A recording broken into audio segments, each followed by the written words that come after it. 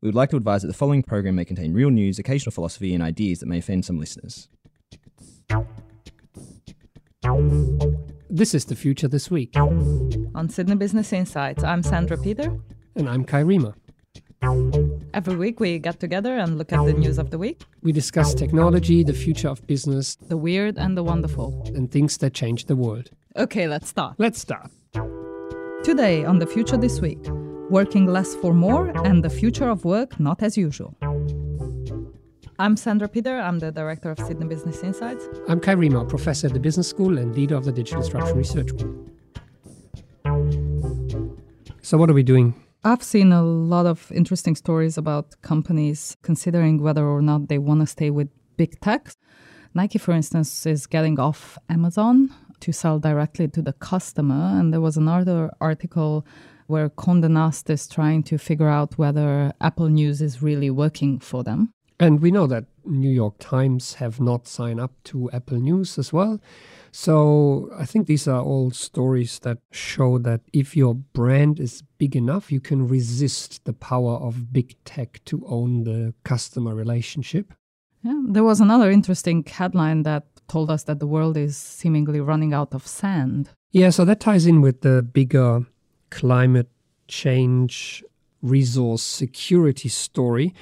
And it is incidentally also one about Australian ingenuity, because apparently we're selling a lot of sand to desert countries. I think we should keep this one and come back to it because, the world running out of sand is a good story. And the background is, of course, that it's used in concrete and it needs a particular sand that's coming from under the water, not sand shaped by wind. So desert sand can't be used in construction. But apparently we're using so much that we're running out, so that's no good. But we've seen a lot of stories this week about work. There was one in Forbes telling us that we'd better be ready to rethink the meaning of work. Things are changing really fast. And there was the one in Inc. that was suggesting that companies are wrong about the 8-hour workday. There's one from the Brookings Institute that has been picked up in other outlets that makes a valid point. In the future of work, what we forget often is the workers themselves and their perspective. So it's often a very abstract discussion.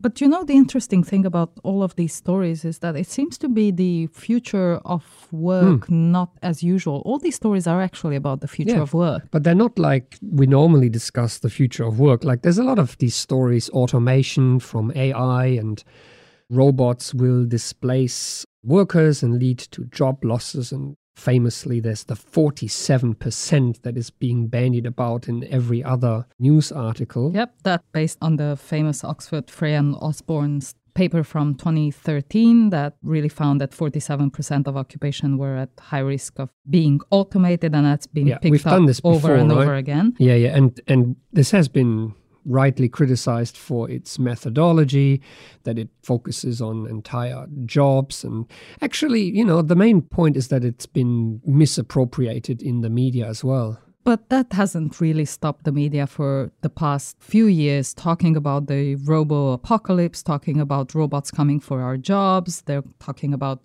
large numbers of workers being displaced, alongside the other big narrative, the hype narrative that we've also discussed at length, where technology will solve everything from inequality to climate change to cancer. Yeah. We'll all be better off. And then there could be the comeback which says, sure, there's going to be jobs lost, but every new wave of technology also creates new jobs that we can't foresee yet. But the point is, it's a completely quantitative argument, right? Jobs lost, jobs gained, maybe, not enough skills of this kind, so you need to retrain workers into other jobs.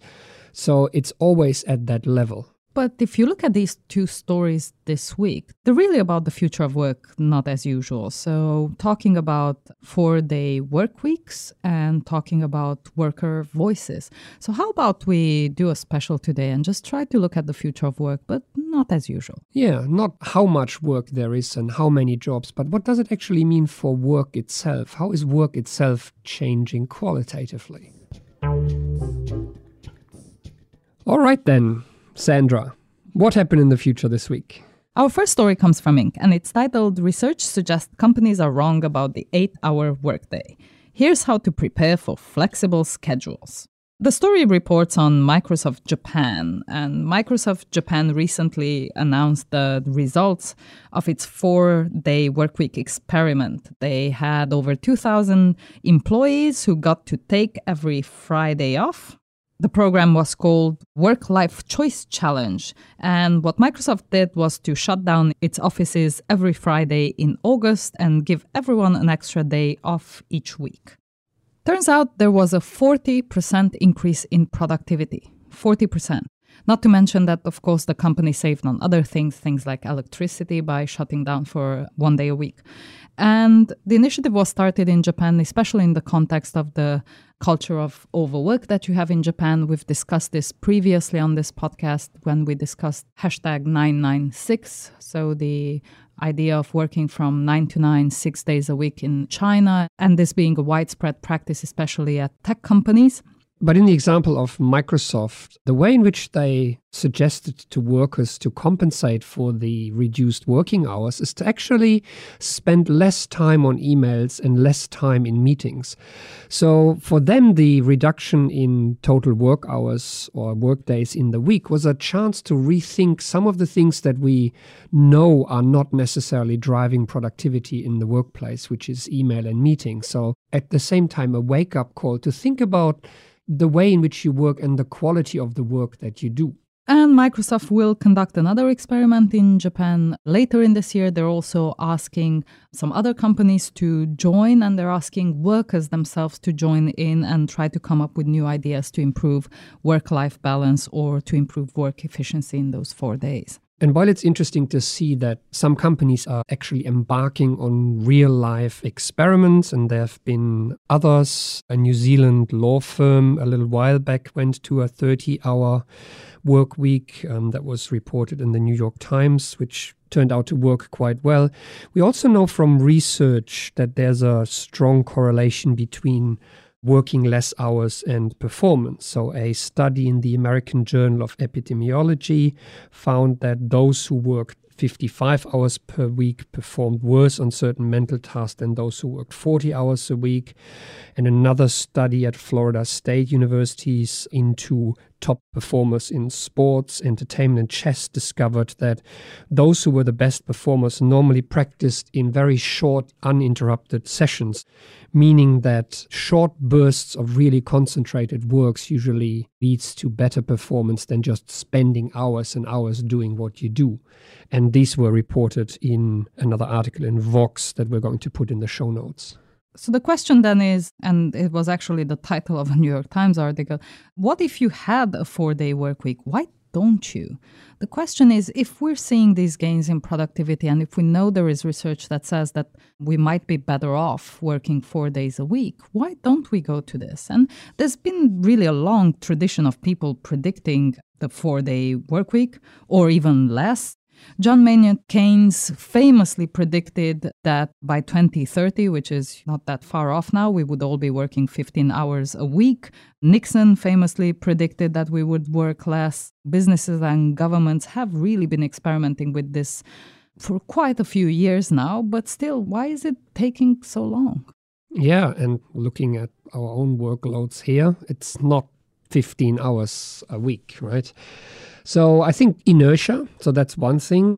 The fact that it's pretty much ingrained in the culture that working long hours is seen to be a sign of vigor and it's a good thing to do. And there's also certain professions where you're basically being paid to deliver a job. So many professional service firms, consultancies, they work at the client side, so leaving early would be seen to be not professional. So there's certain incentives in the system that incentivize spending long hours at work, which would have to be done away with. So some of these barriers are indeed corporate or institutional barriers. You can't have one company and the other company is not moving. There's also all the stuff that goes around work, children going to school and needing to be picked up, and so on and so forth. Some aspects are really cultural, as we've discussed before, 996, and this pride in working long hours and in being busy for a very long time. But how have we done it previously? Because people invented the 6-day work week, and then we invented the weekend, right? So we ended up in this place of 40 hours and 5 days, which seems to have stuck around for a long time. So if we've done it previously, what was different then? Well, previously, and by previously we mean 100 years ago, previously we've done it through companies, actually individual companies making the move, not the government mandating things. And what's often cited as the first example, and it's mentioned in the New York Times article as well, a New England mill that expanded the one-day weekend that used to be the Sunday, the one-day weekend to 2 days to accommodate its Jewish workers. So the Saturday, the Sabbath was going to be a free day as well. So now we had the weekend. And about 20 years later, Ford famously followed suit and instituted the 5-day work week for the entire Ford Motor Corporation, and then popularized the idea, which was then taken up by a number of other companies. Yeah, so was Ford in a position to do this because they were just massively big? We've discussed previously, right? The big companies, like the big stock market companies, the tech companies, they're big in dollar value, but they're not actually big in the number of people that they employ. So if any one of those did this, it might have a signaling effect, but it wouldn't have that much an effect on the, number of people who would. Well, you would need someone like Walmart to do it with, I think it's over 2 million employees. That would send a strong signal. And I think there are a number of other cases where industries that employ a large number of people are making the change. Shake Shack in the US, for instance, if you're thinking about restaurants and fast food, trying out the 4-day work week in some of its stores. And that is a significant change, because if you're making shakes and burgers, it's not like you can reduce the time you spend on your emails or you can reduce your meeting time. So it is the company itself that has to introduce that kind of flexibility and really fundamentally change the way they think about working hours. But let's not lose sight of why we're looking at the stories.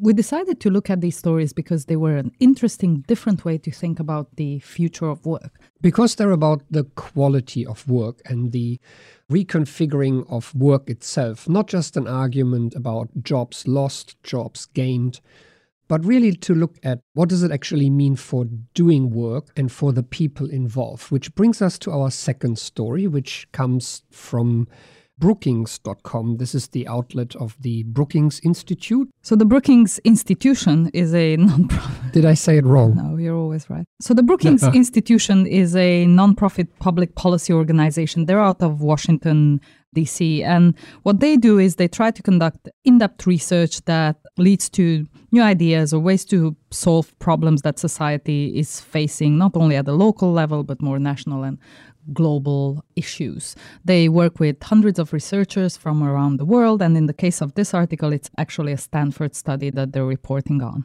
So the article makes the point that in the conversations around the future of work, the voice of the people most affected, the workers, is never actually heard. And that has two dimensions. One is whose voice is being represented in these discussions, and what is the role of the workers in the discussions about the future of work. So on the one hand, the article makes the point that oftentimes we very narrowly have this image of the white male office worker or blue-collar worker being displaced, so other groups such as women or minorities that are often the most vulnerable under this automation argument are not really included in the discussions. But that's not the part of the argument that we want to highlight. The other one is the point that workers actually lack agency in shaping the direction of these automation technologies and how it shapes the work in ways in which technologies complement humans in the workplace. And this takes us back actually to why we picked these two stories for today.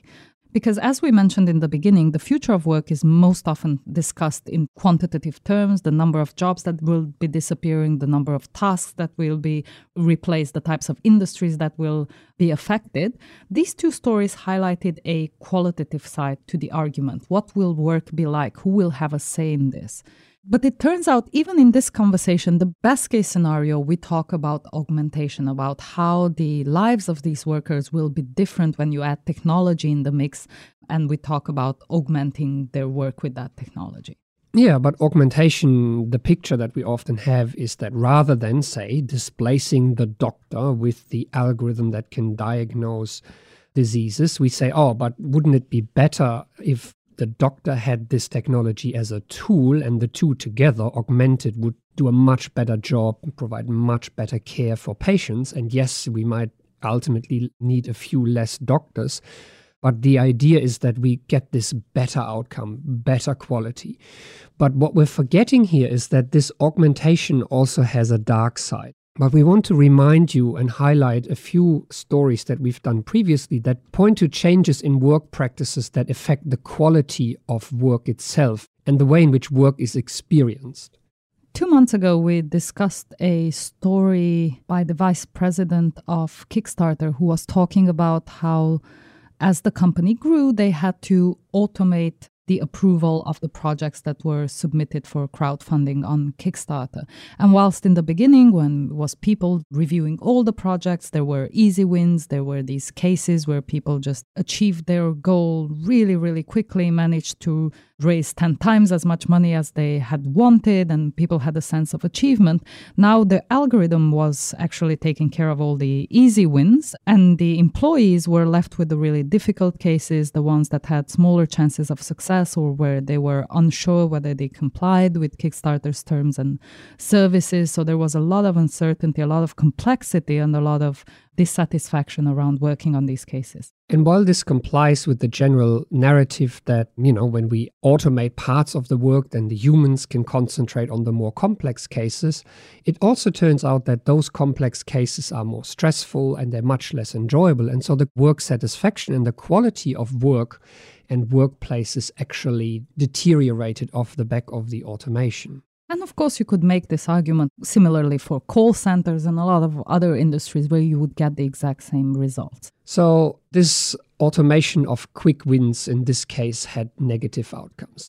And the second story we want to highlight is that of Uber and other business models and work practices where an algorithm organizes the work of a group of people.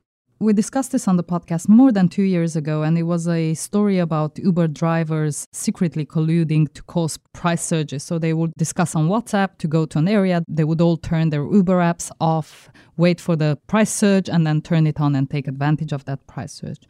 And there was research we discussed at that time that was looking at how the driver's behavior was actually a response to being managed by an algorithm, to having no agency over their work. Yes, and to be exposed to an environment of surveillance, which can be immensely stressful. And we've seen a couple more articles in both the Financial Times and the New York Times, both with the same title, When an Algorithm is Your Boss, which have discussed what it feels like and is like when humans are being subjected to these algorithms that make decisions about what they can and can't do.